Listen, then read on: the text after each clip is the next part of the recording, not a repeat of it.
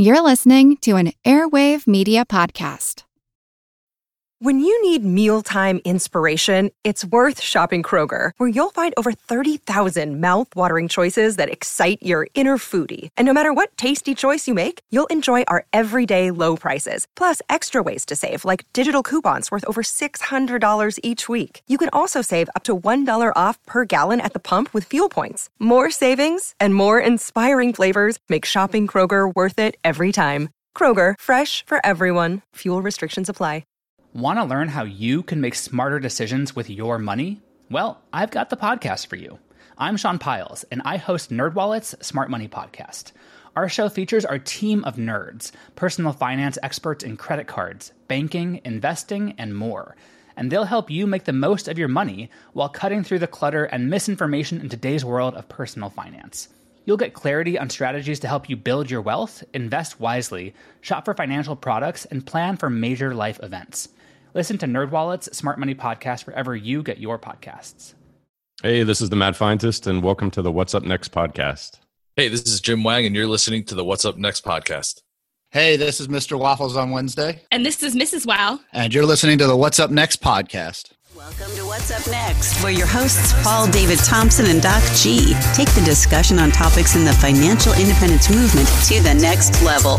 Guest panelists share their opinion to questions that don't have clear answers to help you refine your path to financial independence.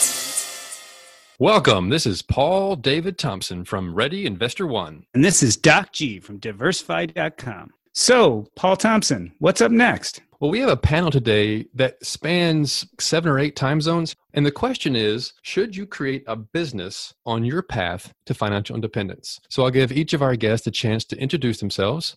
Brandon, would you mind going first?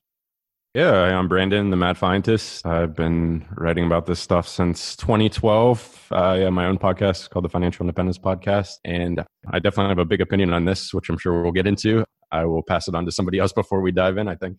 Well, thanks for joining us all the way from Scotland, and we'll jump over to Jim. Can you give us a quick introduction, please?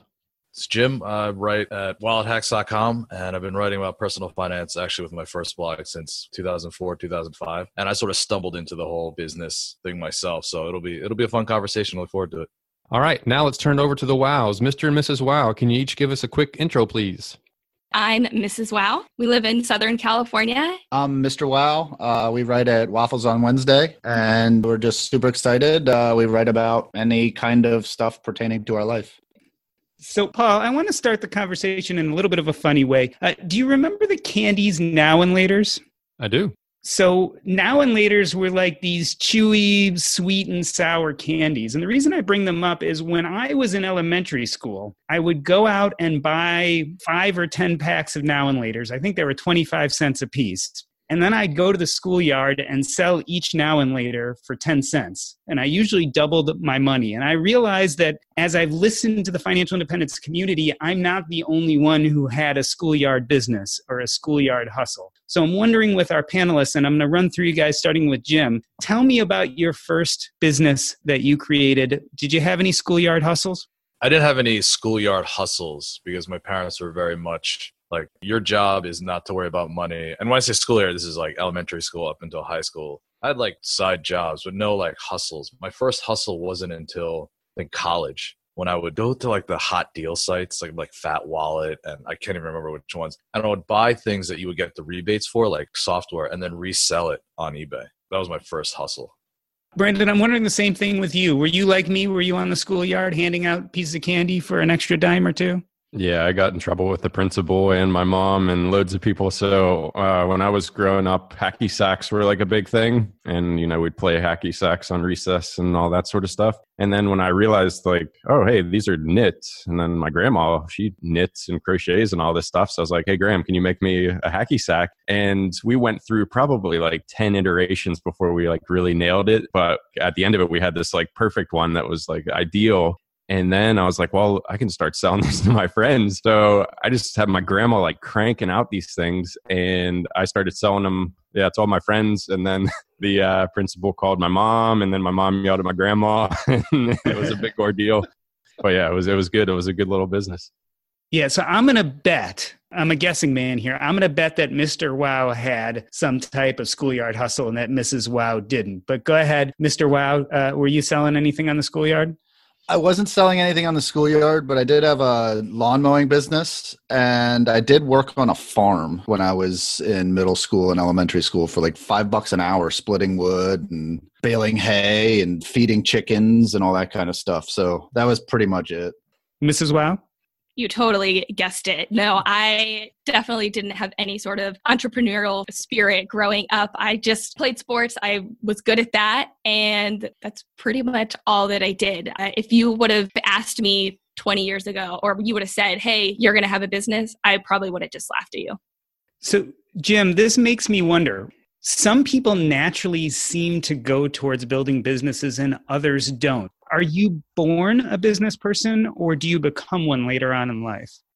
For me, it was always driven out of curiosity. Like, I don't know that I ever started a blog to think it was going to be a business. It was just, this looks interesting. Someone else is doing this. Can I do this too? And this natural just investigation of things that are out there that I think a lot of entrepreneurs have as part of them. And that was what I sort of tapped into. And now there are stories about people that do this as a business. For me, it was like an investigation. And then in college, I sort of, I went on to a corporate job and I kind of forgot about it. But I think that curiosity is a common thread. And whether that becomes something that, take on as an entrepreneur or whether you go on to that in your career, I think is a common thread. I don't know if an entrepreneur is born or created, but you definitely need that curiosity in there. Brandon, I'm wondering what you think about this, because I know that you were on your financial independence pathway probably before you built a number of businesses you have now. So what drives us? Is it that we want to reach financial independence faster and that's why we make these businesses? Or is it curiosity and creation? For me, it was curiosity and creation, but I did have things that I was building. And that's the whole reason I got on the path to FI, actually. Too much of a wuss to be a proper entrepreneur. So when I realized, I could just work for 5 years or something and have all the money I need, and then I can tackle all these business ideas that I have that I'm just like, too much of a wuss to actually dedicate a full work week to. So I built things prior to even stumbling on financial independence. I had written various applications and things, and actually like the credit card tool that I have now, that started way back in the day when I first started learning how to program on Ruby on Rails. So a lot of these things have been kicking around for years before even, discovering financial independence. Yeah, that was the whole reason for my journey, was so that I could tackle all these business ideas. And then the ironic thing is, once I hit FI and money wasn't as much of a motivating factor anymore, I stopped wanting to do most of those businesses. So it sort of moved into like a artistic direction, I guess, which is a surprise. So yeah, it's been a weird progression. Mrs. Wow, I'd like to discuss with you this idea of progression and specifically this idea of fear, because I think fear stops a lot of people from starting businesses, especially those who haven't been doing it since childhood. So you are not this kind of avid business person growing up. What helped you get over the fear to start your own OT business? I think the defining moment for me was when I sat down and I reflected and I looked at my life at that current moment, and I was doing some independent contracting. And so basically I was doing all the work myself, but I just had this middleman that was taking money out of my paycheck, and I was just kind of getting sick of it. And so I sat down one night and I was like, you know what? My life is good right now. It's not great. It's good. If I do this and I fail, I can go right back to where I am at this moment. So why not take the risk? And so I did. And I'm wondering, Mr. Wow, since it sounds like you are a little bit more kind of on the business side, were you watching her work saying, hey, we can do this on our own. Hey, we can make an occupational therapy business. We don't have to be splitting the profits with someone else. Yeah, so just watching her do everything and then basically just invoice this company that's taking overhead right out of the top. I mean, immediately I started thinking there's a reason why they're just taking money off the top. You're doing all the work, right? So if we can get around that, you can up your income drastically and you can do this on your own because you're doing it anyway. And so there was a lot of logistics that we had to figure out that I helped her do on the back end. But for her, I mean, she made a great point, which is the worst thing that happens is she goes back to her life as it was, which was pretty good. So there wasn't a whole lot of risk involved.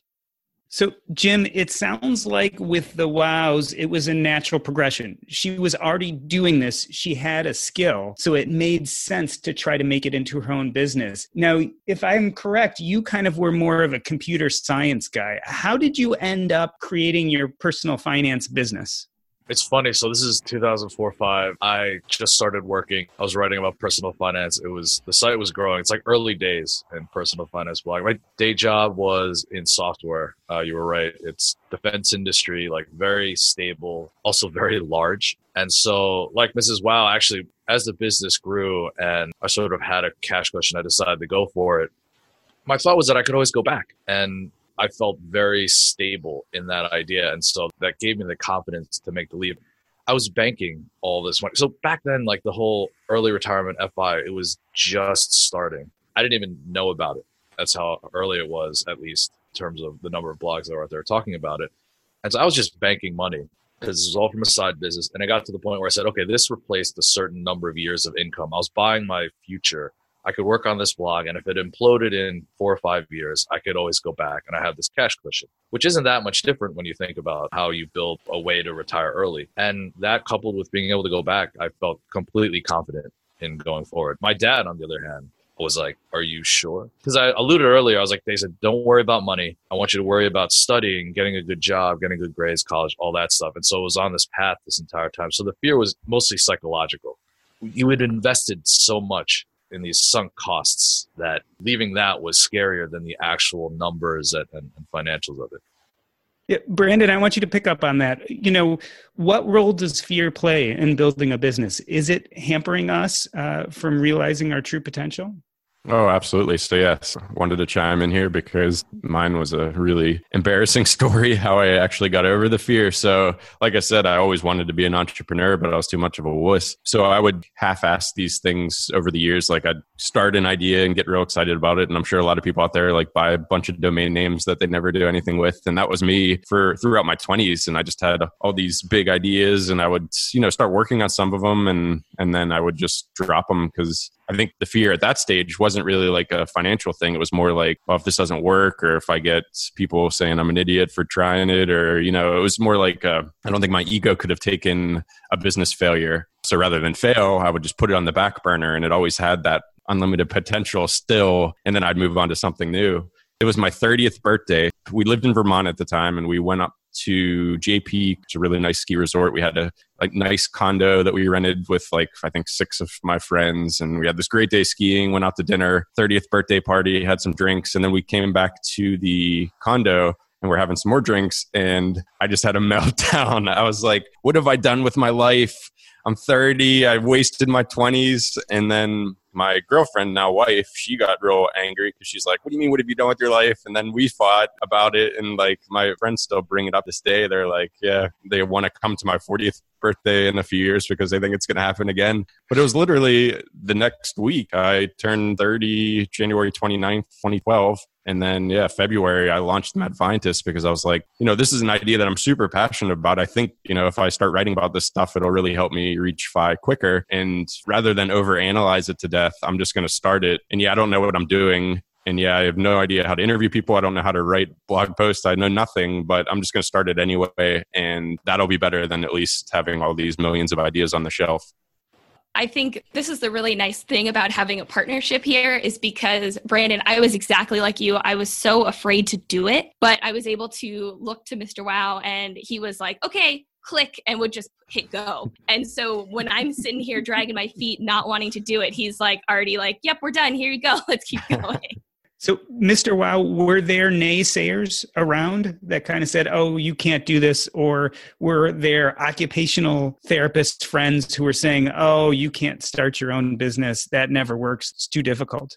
No, I really didn't have many naysayers. I feel like at least the people that I would talk to, they were extremely supportive. A lot of the people within the therapy realm and just within the business realm, everyone's like, yes, you can do it. It's going to be hard. It's not going to be easy, but everybody was super supportive.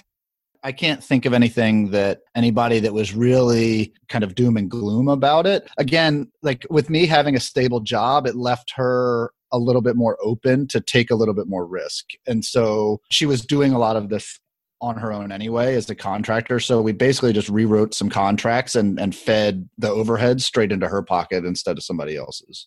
So we actually had a pretty good setup to go ahead and try this out. Were there any surprises in that first year, issues that you had no idea about that sprung up?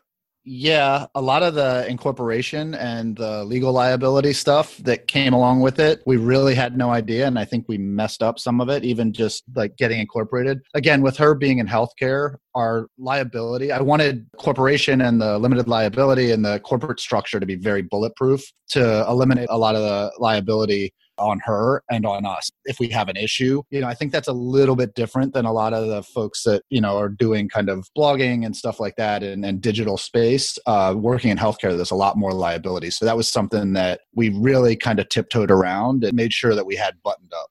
Jim, I'm interested in this idea of the difference between a hobby and a side hustle and a business. And one of the things that I see is you start thinking of it as a business when you actually take those technical steps, right? You incorporate, you get your business credit card, you get your business bank account. Are the technical issues standing in the way? Do you think that's what's keeping people from starting businesses? No, I think it all comes down to that fear aspect. Like, I could have quit my job a couple years earlier and worked on the first personal finance site full time. I was just mentally not there and ready to do that. And what I see a lot is folks will find these little, they're not really roadblocks, but you have to file articles of incorporation. You have to mail them in, and then you have to get what you get back and go to the bank. And these are all technical steps that you have to take, but they're all well understood. And granted, if you go into healthcare and there are other licensing and whatever, those are more steps you have to take, but they're all well understood. There are other businesses that have done this before, but people will let those things get in the way of starting it. The most common one is you want to start a blog, you can't think of a name, you can't think of a domain. And then so you think about a domain for a year. And yes, it's not an easy step, but it's also not a hard one. But the hard part is just getting over the psychology of it. In my 20s is the stuff that stopped me, really. I'd get to the point where it was is this almost a serious thing? And now I need to do these proper businessy things. And it would actually stop me. So I was one of those people that you mentioned that would allow that to stop them. And then had I been in my 20s when I started MadFientist, I would have done all that stuff and then I would have just quit because I wouldn't have known that I needed to have these disclosures or disclaimers and privacy statements and LLCs and business bank accounts. That's when I hit that roadblock when I was 30 and I was like, forget it, I'm just going to start it. And it wasn't until last year that I actually got a business bank account and got an LLC. And yeah, I'd just been keeping track of stuff on a spreadsheet for 5 years. And yeah, luckily it all turned out okay and didn't stop me because those things, even though they are so well defined, as you said, it takes a very small excuse to stop you from doing something because of that fear that we talked about earlier, I think.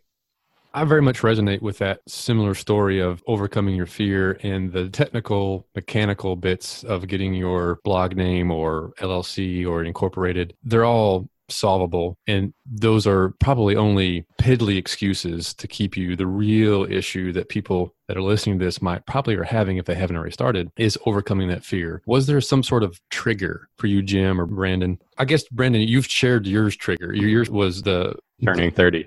But Jim, was there some sort of a trigger for you? Because I understand, and it was for me too, people have these events in their life, and I would like to help people not have to wait for those events, but go ahead and start. What was your trigger?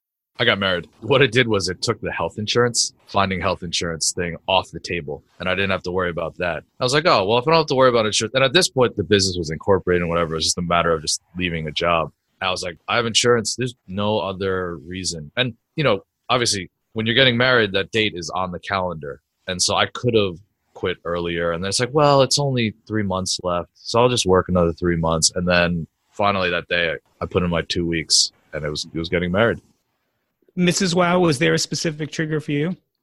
I feel like it was just the one day that Mr. Wow came home and was like, you should start your own business. And I looked at him and I was like, you're crazy. There's no way I could do this. And I think that just kind of planted the seed that maybe I could. There's going to be a lot to work that I have to do. But yeah, I don't think I really ever had that thought until he made that comment. I'll add that I think her trigger was me forcing her into it because otherwise she'd be dragging her feet the whole time. And I guess it's just my personality. I have a propensity to action and I probably act before I think most times. I'm kind of the shoot first, ask questions later. I know when we started our blog, it was just kind of like, all right, let's do it, publish. And that was kind of it. There wasn't a lot of thought. And then she will plan everything out. A lot of what you guys are talking about is she'll plan everything out and make sure all the I's are dotted and T's are crossed and all this stuff before she goes. And I'm just kind of like, whatever, we'll spell check it later after it's published. I think that might have been a big catalyst for her to go too. So, Brandon, I want you to speak to this because you talked about it a little bit in the blog post you wrote about business. Are we starting businesses wrong? Are we afraid to take action before we have it all plotted out? I would say I was. I needed some of what Mr. Wow had and just fire before ready, because I would just prepare, and then never do anything, because by the time I was done preparing for years, I would have thought about the idea for so long that it sounded stupid or normal or already been done. And I wish I had more of that. I'm wondering, so one of the things I've always thought about how school is very much you study whatever, you take tests, and there's like a finality to what, like you take the test and that is your grade. No matter what happens afterward, that's your grade, even though fair or unfair. And I wonder how many of us did well in school. And so it was very much a sense of like, I need to study before I take the test. And starting a business is a test. And how many were just, you know what? It's not a test. Starting a business is definitely not a test. Doing anything on the internet is not a test. It is a iterative, you go back, you can edit it, you can do whatever you want. You delete it, it could disappear. And we go through our academic life with this idea that everything's final and our decisions have, you're stuck with them forever.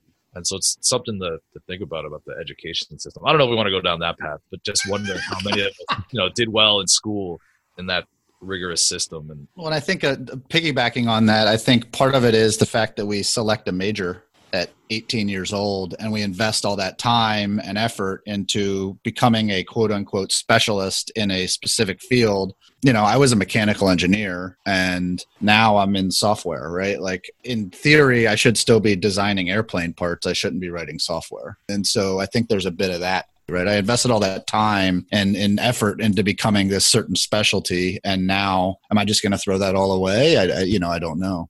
I think it goes into also just you kind of get shoveled into the path of becoming an employee. And this is what you do. This is your path. You go to school, you get your degree, you become an employee, and you work your way up the corporate ladder. And it's just set out for you. And when you think about starting your own thing, you're really just kind of breaking the barriers and kind of going against the norm where most people aren't doing that. And so you have your whole life, everyone's like, you're doing this and then this and then this. And then all of a sudden you're like, I'm actually going to go way over to the other side here and try something completely different. You know what? I love our meals from Factor. My son started getting them about a year ago when he needed a quick alternative to meals on the go. But where we've really enjoyed them is we've been remodeling our kitchen. That's right. We've had no access to our kitchen for the last few weeks. And some nights we just had no idea what to do for a meal. That is where Factor came in. We would just pop the meal in the microwave and 2 minutes later, we'd have a fantastic meal. You can do the exact same thing, and there's tons of variety. Choose from a weekly menu of 35 options, including Calorie Smart, Keto, Protein Plus, or Vegan and Veggie. Also discover more than 60 add-ons every week. These are chef-prepared meals, and let me tell you, they are delicious. No fuss, no mess. You just put it in the microwave, and 2 minutes later, you have a meal. This is tailored to your schedule. You can customize your weekly meals with the flexibility to get as much or as little as you need. Head to factormeals.com/earn50 and use your code earn50 to get 50% off your first box plus 20% off your next box. That's code earn50 at factormeals.com/earn50 to get 50% off your first box plus 20% off your next box while your subscription is active. All right, so most of us know the bad news already. If you were using Mint as a budgeting app, it has shut down. But the good news is there's something better, and it's called Monarch Money. I started using Monarch Money myself about 5 months ago, and I knew immediately that I liked it more than any other budgeting app I had ever used. For one, it focuses on collaboration. This is easy to share with your spouse, your partner, your financial advisor. And it's aspirational. Not only can you look at your current budget, but what do you want to buy? What do you want your goals to be? You can focus on those in Monarch Money. It's the next generation of personal finance apps. Monarch is the top-rated all-in-one personal finance app. It gives you a comprehensive view of all your accounts, investments, transactions, and more. Furthermore, you can create custom budgets, track progress toward financial goals, and collaborate with your partner. And now get an extended 30-day free trial when you go to monarchmoney.com/earn. Again, that's monarchmoney.com/EARN. What I like about this app is it's intuitive, easy to use, quick to sign on. It's collaborative, as we talked about. It's customizable. The idea is you can use this app the way you want to use it. And the reason why is the Monarch Money team is customer focused. They are focusing on you, me, and all the other people who want to use this app to live a better financial life. After trying out Monarch Money for myself, I understand why it's the top-rated personal finance app. And right now, listeners of this show will get an extended 30-day free trial when you go to monarchmoney.com/earn. That's monarchmoney.com/EARN for your extended 30-day free trial. Yeah, and Jim, I'm wondering about your opinion of that too. As a physician, I got really used to this idea of being an employee. And when I'm talking about financial independence or thinking about it, I almost look like getting a job is an investment in your future. And it almost feels like starting a business is almost like speculation. And, we don't like speculation in this community, right? We like investments, right? We like to plot out a certain course. Are businesses risky? I graduated in 2002 with software, with a computer science degree. And for the previous year, the dot-com bubble burst 2001. And I saw all my friends who had gotten these great jobs at startups get their offers rescinded. And then you go through the Great Recession, 2008. You see all the people who had what seemingly had stable jobs lose their jobs. And you realize the idea of working for someone else does provide a level of stability, but it's not real. If the economy goes bad or the company does poorly, or if you say work for Enron in 2001 or 2, the year that they went back, this massive company, it's not that risky if you are aware. Being an employee doesn't mean that you're safer. And so that's sort of like an unfair comparison with a business. Yeah, businesses are risky. Are they speculative? Maybe, maybe not. But that's why you save up a lot of money. I feel as if entrepreneurs should be saving up a lot more money than, say, an employee, because a downturn will hit you much faster than an employer, being as large as they may be. If you say corporate job versus retail, a retail job is riskier, right, than a corporate job. And where does a business fall in that? I don't know. I don't know if it's riskier or safer. And I guess it also depends on the business, right? And what the model is, and what your previous training, and what the need for whatever product or service you are creating. Start it and manage it, because if you invest a ton of money up front to buy a ton of equipment or hire a bunch of full-time staff or things like that, then it's going to be a lot riskier than if you bootstrap and manage your costs like you would your own personal finances. And so I think there's a lot of width on that spectrum as well. Brandon, knowing what you know now, would you have done it differently? Would you have started a business much earlier? Would you have gone into, I don't know if I'd call what you did corporate America, but would you have become an employee, or do you think you would have much quickly started working for yourself? I learned a ton as an employee. That was free training. I too graduated with a degree in computer science just a few years after Jim. And that was all theoretical, for me to be a computer science professor. And I was who's going to hire me? I don't know what to, yeah, sure, I can study this algorithm, but I can't really write you anything that's productive. So my first few years in a career were phenomenal, and I learned so much. And then I learned, how to build web apps and things like that. So I'm happy I did it. But yes, absolutely. I wish I would have not focused as much on reaching FI as quickly. And I wish I would have just started some of these things, because there's so many benefits to having your own business that you need, especially if you are FI and if you walk away from full-time work. I couldn't imagine being without a real job, without having these businesses that I'm working on, because I think I would go crazy. Mrs. Wow, I'd like you to jump in here too. Tell me about what you've noticed to be some of the best benefits of running your own business.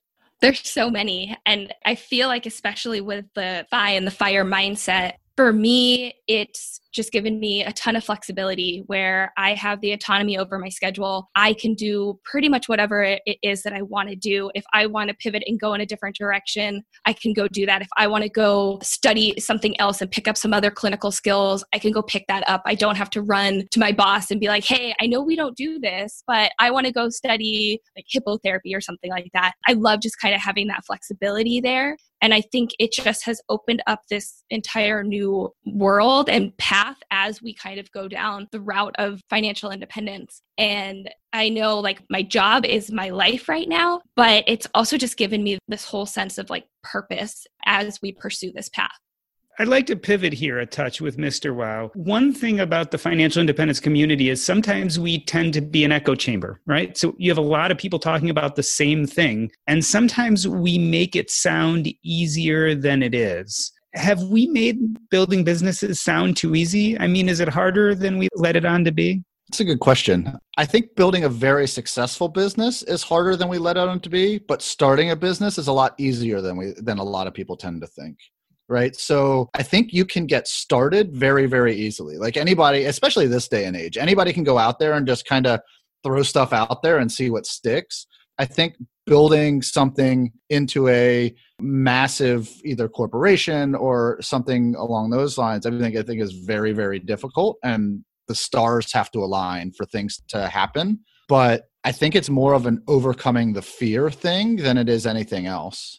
And that initial step and just getting it out there, because I don't think it's all that hard for somebody to go out and figure out how to make $500 a month or $1,000 a month. I don't know that that's overblown in our community. I think it's how you define success as well. Like, yeah, if you're comparing yourself to Steve Jobs, then yeah, that's going to be difficult. But I probably am very guilty of saying how easy it is, because I think the post I wrote said something like how to guarantee success. But what I meant by that was like, if you tackle it in the right way and it's something that you either love or are really interested in or want to get better at or want to meet people in the space or just want to spend more time on, like, I think a business is an amazing way to force yourself into going deeper into something than you would otherwise. At least that's for me. Like the whole reason I started Mad Fientist was because I was like, I know there's ways I can reach FI quicker. And I know there's ways to optimize my finances, but I also know myself well enough to know that I'm not going to really dive into IRS tax documents on a Saturday unless I have this like external motivation to do so, you know, the need to write a new article pushing me to do that. So the point of the article that I wrote recently was that if you pick a business in this like sweet spot of where all these things combine, then it doesn't matter if you don't have any readers or don't have a single penny added to your bank balance, because it will force you to do something you wanted to do anyway. And when you get better at something or go deeper into something, you get a lot more happiness and value from that. Jim, I'd like you to talk to this point a little bit too. I think many of us in the beginning of our financial pathway can answer the why of creating a business fairly simply, right? It's extra revenue streams. It's the possibility of being independent, et cetera. Once people reach financial independence, once people have had success in their W-2 job or in their side hustles, why keep going? I've noticed that you're involved in a number of businesses. What is now your why? My why, it goes back into that issue of curiosity. So in 2010, I sold that first blog and was financially independent, and it was awesome, except now I had nothing to do because the thing that I had been waking up thinking about for years was now someone else's thing. And there's that old adage, no one washes the rental car. And so while I was still working out the agreement, I just wasn't as interested because I didn't have a buy-in as much. So I had to figure out what I wanted to do. I was curious. I started a business doing meal plans, and I'm not particularly passionate about meal plans, but I was really interested in building a membership site and trying to understand that model, and that I did it because it was fun. And so I'm still part of that business. It's a great business. Got back into personal finance with Wallet Hacks because I love the community and it's fun and I understand it. It scratches all those itches of having a business without as much of the struggle in trying to figure out what to do. You know, the basic technical stuff, but you still have to, what do you write about? How do you write? How do you build a network, et cetera? So it's just trying to have fun and doing things that interest me. Mr. and Mrs. Wow, I'm wondering your response to this too. You guys have built a successful healthcare business. Are there thoughts or urges to start building new types of businesses?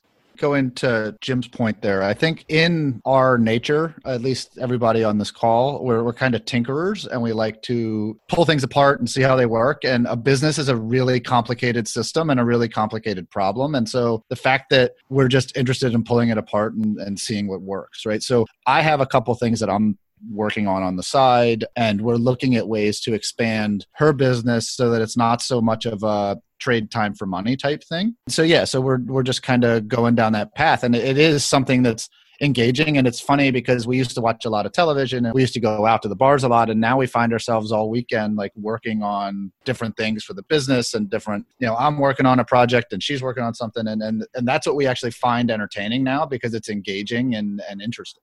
I'm curious. I'd like to take that thought a little bit further. We have this notion that we're tinkers and we're trying to grow something and we have this curiosity, but why do it in the first place? So Brandon, I don't feel like your growth to become financial independent was as a direct result of your side hustle. Whereas with Jim, it feels like it was. So is there a right path here? Should we be thinking about a side hustle as a way to get to financial independence, or should it be better served as what you do when you become financially independent and pull on your curiosity? Brandon? I would say if I had started the Mad Fientist hoping to make money and help me get to FI quicker, other than the actual research part, I would have quit 3 years in because the amount of work that it took to produce Mad Fientist content. And I'm not even that prolific. I think I still have less than 100 posts on my site. But for me, it was like such hard work and I would obsess about it so much. And if it wasn't from a place of me being interested and me trying to like condense my thinking and do the research to help me personally, and because it was a personal interest as well, I would have definitely quit. And that's what I talk about in that post that I wrote, is it's harder to be successful when money is the main goal in a business. And if it's not the main goal, then you're getting all these other benefits. And hopefully it will help you on your path to FI. And like Jim, it'll really accelerate it. And I'm sure it wasn't his primary motivation when starting either. And it was probably quite a surprise like it was to me. But yeah, I think if money is your main goal, there's way easier ways to make money. You're probably better off sticking with your career, I would say. Jim, I'm wondering about that.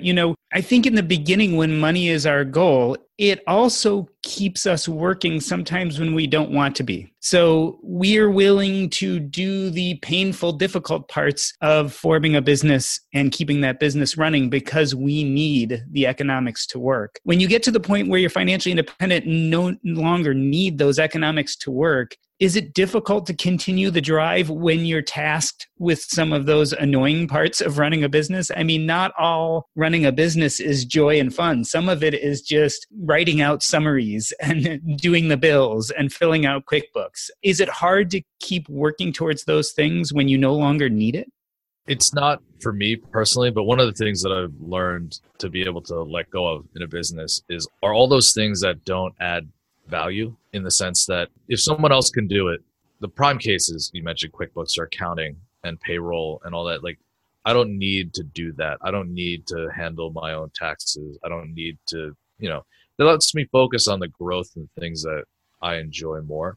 The only things I've outsourced are maybe a little bit of writing and the accounting and the taxes. I think that if you're starting a business because you think that, or you're looking for it to make a lot of money or a little bit of money, but quickly, it's very difficult because you're going to have to take a lot of time learning. And that learning process is unpaid and you will quit very early. I would have quit within the first 3 years. I would have quit within the first year easily if I needed to make money. And it didn't, but that's fine because it was a hobby and it was fun.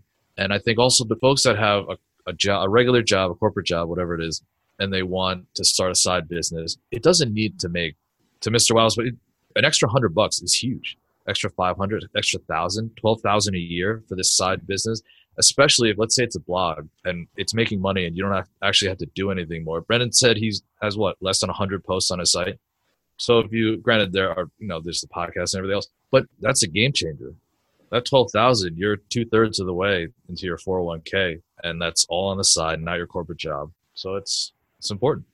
Yeah, Jim, I think you speak to an important point. I've always looked at a business as its own asset class, right? So you have stocks and you have bonds and you have real estate, et cetera, et cetera. And I think the business asset class is a great way to diversify your portfolio. But it does kind of beg the question, and I'm going to send this over to Mrs. Wow. Can everyone be a successful business owner? I mean, is that something that at least we in the financial independence community, most of us should be able to grasp?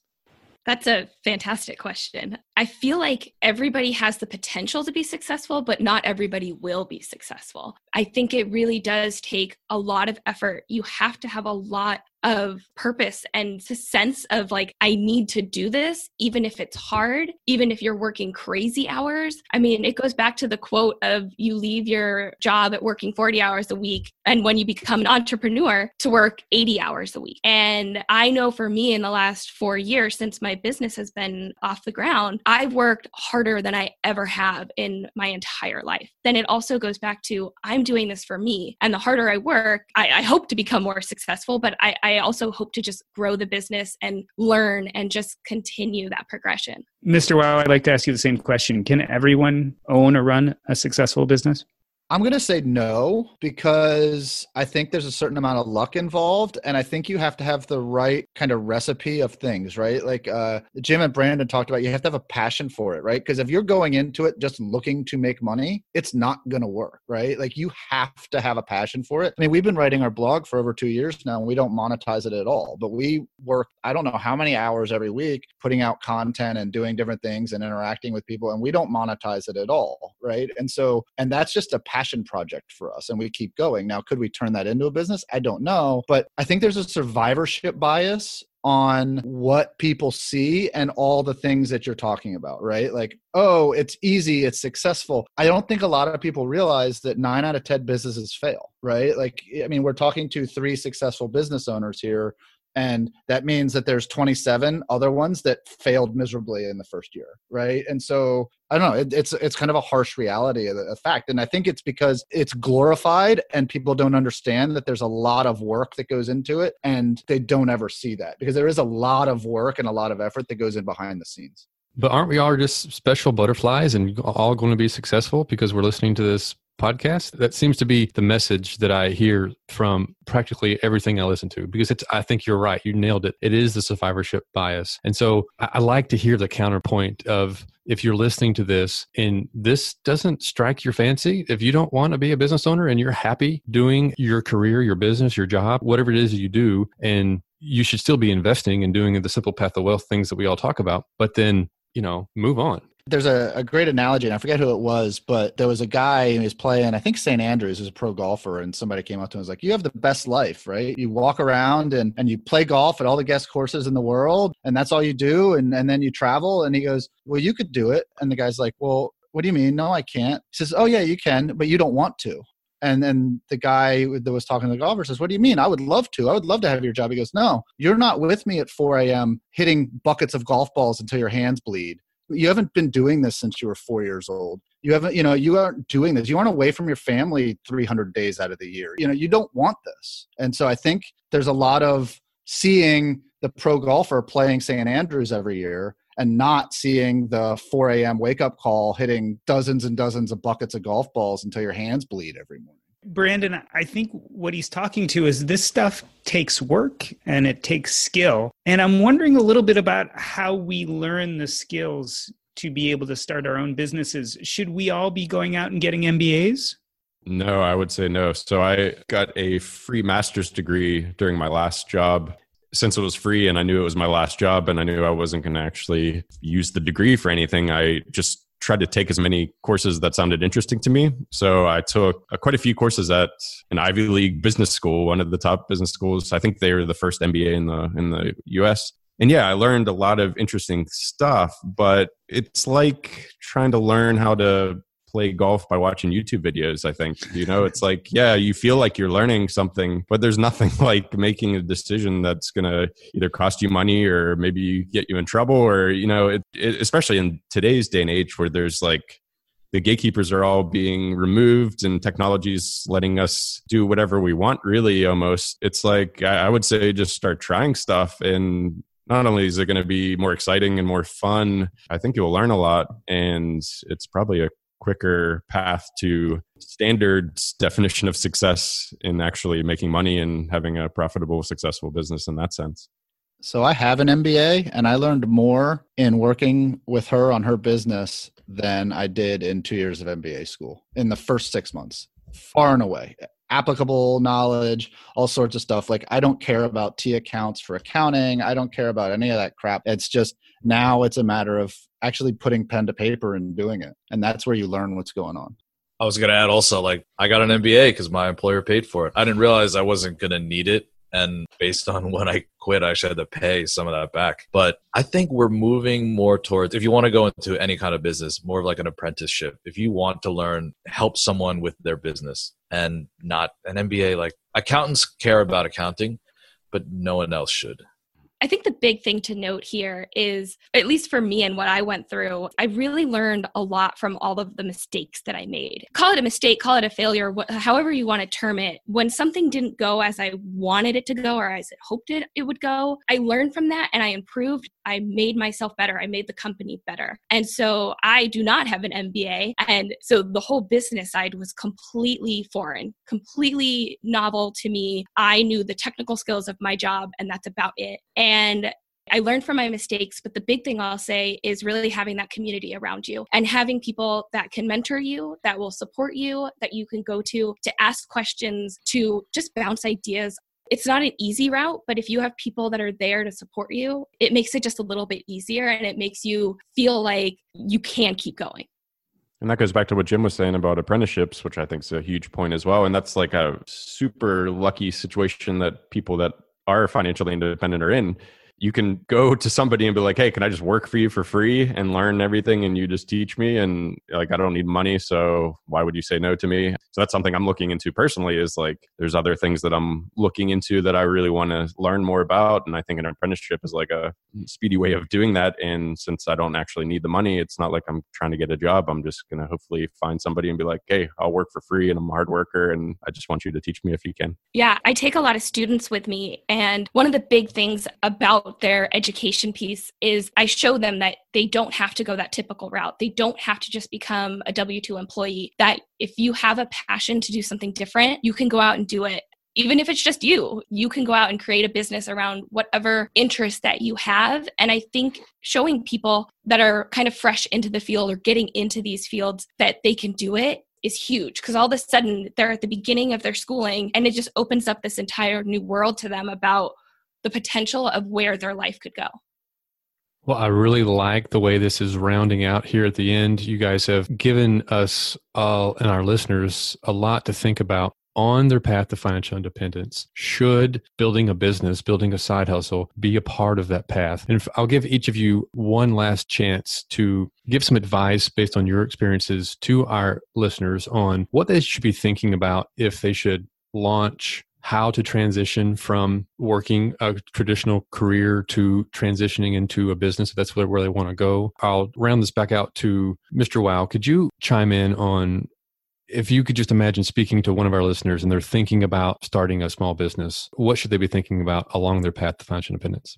I would just say, I'm sure they heard this before, but just start something. And what is the next step you need to take to get this ball rolling? There's a survivorship bias, but you don't know if you're a special butterfly until you try to fly. And I asked the same question to Brandon because I think a lot of people resonate with your story. And I especially like the details that you provide in your blog. And you talk about you not being a prodigious, at least not in volume, as far as what you produced. And even your podcast, I think you produce only about once a month.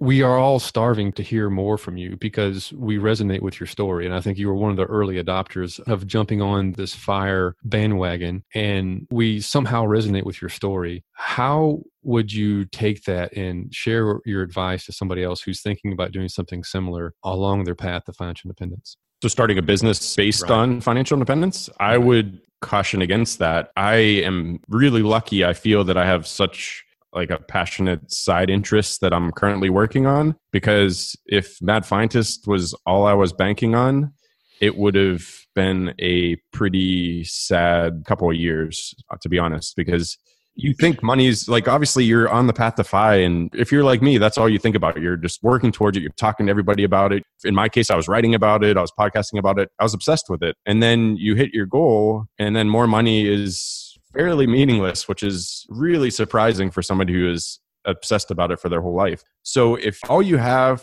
for your post-FI life is to talk about FI or hang out with FI people or just do nothing but FI, then I think you should keep working, to be honest. And that's probably going to rub people the wrong way maybe. But honestly, I think that you will feel rudderless in your post-FI life if you don't have something else that you're working on. And that's why I wanted to do this podcast, because I think this is such an important part. If you can start a business that you don't really care about the money side of it, you're more caring about like building something, creating something that you're really interested in, learning more about something, or meeting people who are doing what you want to do. I think that's great. And that's going to make your transition into post-FI life a lot easier. And if you don't have that, then it's the perfect time now to try to figure that out, because you still are in the normal matrix and you're not in this weird world where nobody else is, and you're not trying to answer all these like big existential questions about life and meaning and stuff. You're still in the daily grind. So this is the perfect time to be like, all right, what am I going to do next? And hey, maybe you're like me and you love money and you love optimizing finances, and maybe that is a good thing. I'm not saying like nobody start another FI blog or a podcast or whatever, but if you're only doing it because you're so obsessed with it in this part of your life, just prepare for the fact that you're probably not going to be as obsessed about it at some time in the future once you have the money that you need.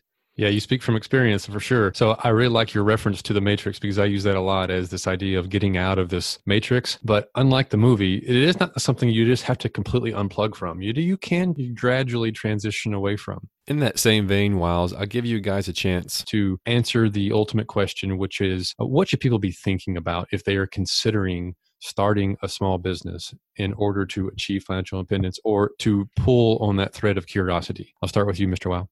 I would say if you're looking to do it to accelerate your way to financial independence, I would hesitate in doing that. I would also say that if you're going to do it out of a genuine curiosity and you have a passion, then by all means, full speed ahead. There's a lot of work that goes into it that a lot of people are not, you're not aware of until you get in there. And it's going to be harder than you expect. It's going to be way more rewarding than you expect, but it's going to be way harder than you expect. That being said, I am actually an odd duck in here because I still am a W-2 employee. I just work with her on her business. And so I actually have 2 jobs right now because I run all the accounting and stuff for her business so that she can take care of all the stuff that she wants to do. And I have ideas, but I have yet to pull the trigger on some of them. So I think that speaks to a lot of this, that even though we're talking about entrepreneurship and things in this episode, I've kind of dipped my toe in there, but I haven't taken the full plunge, which I think is an interesting perspective, because it goes back to Brandon's point, which is maybe I'm not quite there yet to go full bore on my side.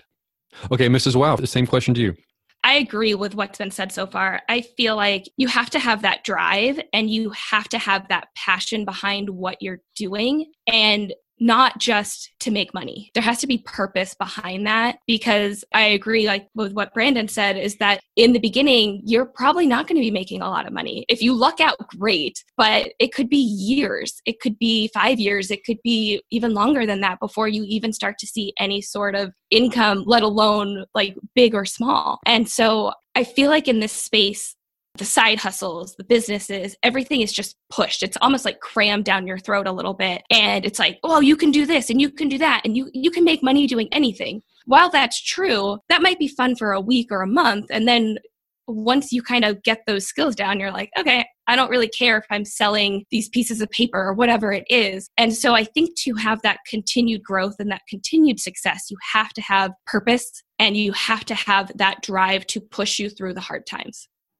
And I think if somebody's listening and they're like, I don't have that, or I don't know what that is, I think a lot of that sometimes comes from action. So rather than sitting on your couch and watching TV and in the back of your mind thinking, oh, what am I passionate about? I would just take whatever you're most passionate about at this moment, start something and see if that passion grows. Because a lot of times when you build something or when you go deeper into something, you realize, whoa, actually, I'm really passionate about this. And I didn't realize how interesting this topic is until I started really diving in and creating stuff myself. And creating stuff yourself is the best way to really, truly experience something, I think. Wonderful. I appreciate that last bit of wisdom from the Mad Fientist. And we'll give each of you a chance to share where you are on the internet and what is up next for you in your life. Jim, let's start with you. Where can we find you and what's up next? You can find me at wildhacks.com. And what's next is we had our third baby last year. And so that's kind of been the focus in trying to get back to a normal sleeping schedule. Same for you, Mr. and Mrs. Wow. Where can we find you and what is up next for you? So you can find us at wafflesonwednesday.com. And the big thing for me is I have really been investing a lot of time and energy and effort into my business over the last couple of years. And so I think this year is kind of the year of like focusing on my mindset rather than work in my business, try to work on my business and try to start to create some potentially more passive lines of income. Just expand and grow in some different ways here. You can also find us on Twitter at Waffles on Wed. And for me, I have 2 side projects that I'm hoping will see the light of day. One is like a credit card thing that helps you make your minimum payments and alerts you to not pay annual fees and stuff like that. And then another is something about guessing where the stock market will be, and they'll tell you how wrong you are. Brandon, where can we find you and what is up next for you?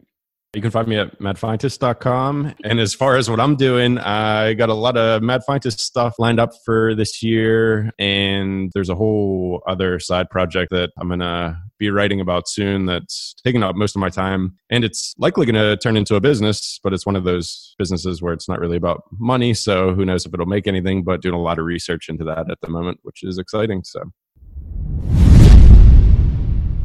So, Doc, that was one of the more exciting, fun, kind of dynamic conversations we've had because I think we all resonate with this entrepreneurial spirit. In our culture, we hold entrepreneurs up to a vaunted position. I think a lot of us want to be entrepreneurs, but I really like the diversity of opinions that we had here and the diversity of points of view that people came at this, especially Brandon's message of, yes, it's something worth considering, but if money is the only reason that you are looking for a job and you already are employed and you don't need other employment or other income, the side hustle, the business should be more of an outlet for you that you can grow into as you become financially independent. Yeah, I'm interested in this idea because, we look at businesses. When you first think about a business, the first thing you do is how much money you can make. But what I'm starting to realize is that focus on monetization is probably misguided and that probably we need to do things differently. One is we probably need to look at businesses that have low startup costs, right? Because we have to be able to fail and fail often with no at least monetary consequences. So low startup costs. I think we have to look for businesses that we enjoy. I think if you're starting to look at a business just to make money, you won't stick with it for the years that it takes to make something of it. And I think the other thing I really pulled from this conversation is that you shouldn't go into this business thinking that's going to be your road to financial independence. I think it's more something to be done in parallel to whether it is your W-2 or how else you're making money, and then let it grow organically and naturally. Because otherwise, if you find yourself spending hours and hours, the hours it takes to build a successful business, and you're not enjoying it, and you're stressed out because you already have a 40-hour work week, and then you're adding on another 20 to 40 hours to make this business grow and work, you're not going to enjoy it, and you're going to fail. You're going to quit because it just won't be worthwhile for you. Yeah, I like that conversation about whether or not, your motive should be about money or not, because I consider myself to be one of those people. I have a business and I went into real estate investing with the motive of accelerating my exodus from the working world. And that was a very specific reason. But I knew that going into it. And I did fall in love with many aspects about real estate, then realized that after a certain point that I didn't want to maintain that schedule of always on the hunt for the next deal and all the management that's associated with holding real estate. One of the lessons I learned is that knowing when enough is enough. And so I have now, and I certainly still am a real estate investor and I do deals, but I'm not in this like acquisition mode where I'm just always out on the hunt. I've transitioned now to having real estate and being a real estate investor. And I talk about real estate a lot outside of this podcast, but now I've transitioned more into a business where I am now pursuing what is my zone of genius and not just my zone of excellence, which was what real estate was. My zone of genius has become learning something new and sharing it with somebody else. That's when I see the light bulb go off above somebody's head, that is what I have found to be my calling. I just enjoy teaching. As it turns out, who knew? I didn't know that going into it. So that's the curiosity aspect, I think, that they're talking about, and how getting started and testing things out and realizing, oh, okay, this maybe isn't something that I'm just absolutely, if I can't do this, I'm going to die kind of feeling. So it's this testing, right? I really like that advice. You know, I started the conversation talking about my Now and Later's business, kind of tongue in cheek, but the truth of the matter is that testing you're talking about, I remember doing through childhood. You know, first it was the Now and Laters. Then I started a business selling baseball cards because I loved collecting baseball cards. And then eventually when I was a young doctor, I started selling artwork. And then I found myself expanding until I eventually owned my own medical business. And so I kind of see myself as a serial entrepreneur. I always looked at these businesses not only for the money they could make, because a lot of them didn't make a lot of that much money, but more as the excitement and the joy of building something. And I'm wondering, you know, did you have some of those same experiences? Would you consider yourself a serial entrepreneur? I am now, I would say, but when I was younger, no. I had to develop that skill set. I did not have a small business of any type when I was younger. I remember very specifically being on the baseball team, and you're supposed to sell these chocolate bars door to door to raise money. I was mortified. I was cripplingly shy as a child. You would not recognize me from 10 years ago. I was very shy. I had a lot of, self-confidence issues. I was growing into myself, and it took me a while to get there. Similar to what Brandon was talking about, you know, like, where did his 20s go? Well, I did a very similar thing. I went and got a job, and that was the path. I knew nothing else. And it took me a while to realize that there are other paths, and I can go play with those and figure out which one works for me. And I think that actually is a big message to this podcast today, is you don't have to be a natural entrepreneur to later on in life decide that you want to start a business. It doesn't have to come natural to you. I'm not saying it's easy. I'm not saying you'll succeed. But there are plenty of examples of people who are not entrepreneurial. And I think Mrs. Wow is a perfect example of it. Her beliefs about herself, I don't believe, really had business as part of what one of her skills was. And yet she went and started her occupational therapy business, and it's very successful. So I think that's an important message for our audience to hear, that just because it's not the way you envisioned yourself before doesn't mean that you can't go out and do it. All right. Well, this has been the What's Up Next podcast. On behalf of myself, Doc G, and my co-host, Paul Thompson, we'd like to thank Jim from Wallet Hacks, Brandon from The Mad Fientist, and Mr. and Mrs. Wow from Waffles on Wednesday. That's a wrap. Feel free to jump in, because if you notice, Brad was on ours, and he just kind of took over the podcast and started asking questions, and it was really good. So, Right? All right, Brandon, we're waiting for you. No chance, man. I'm relaxing on this one. This is great. I was going to say, we can always cut you out. So, you know. Well done. What was so fun about it? Oh, it's just great hearing other people's perspectives, and it's also chatting to humans too. So we should have called this Chatting to Humans instead of What's Up Next. Yeah, exactly. Chatting to humans. So yeah, it's been great. I just feel like there's a lot of like psychology that plays into the whole business world. And so I feel like we started to kind of dive into that. And I don't think that's always discussed. It's usually like very technical steps that people are trying. You have to do this and then that. But I feel like and again, this like ties right back into like fire and all of that. Like there's the psychology behind it that is as important, if not more. For sure.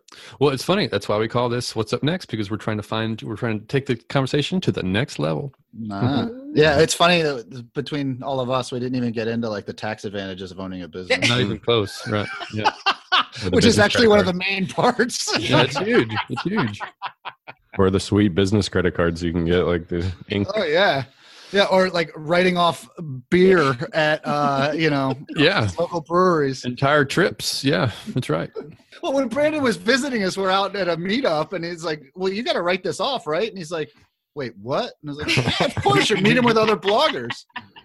I Hey, know. Brandon, do you want to play us an outro on the synthesizer? No, it's not plugged in, sadly. Sure? Okay. I wish. We're gonna be out of the country at that point, so we'll try our best. Internet, but maybe Lord only knows. we'll I try I our don't know how best. the internet is in We're- India. We're expecting you to But double we'll down. figure it out. because of that, so. As a longtime foreign correspondent, I've worked in lots of places, but nowhere as important to the world as China. I'm Jane Perlez, former Beijing bureau chief for the New York Times. Join me on my new podcast, Face Off, U.S. versus China, where I'll take you behind the scenes in the tumultuous U.S.-China relationship. Find Face Off wherever you get your podcasts. The corporate world is like the ocean. It's alluring, but it's also full of deadly creatures that can shred you to pieces. It becomes kind of like a Game of Thrones political arena where everyone's trying to murder you to get your job. My family doesn't come from corporate background, so I didn't have any sort of guidance in that. This is not your typical work podcast. Sometimes you need to be empathetic. And then there are times that you ask for input, but you don't really give a shit. Listen to the Ambie Award-nominated podcast, Surfing Corporate. Stretch opportunity? What is this, yoga class? Get out of here.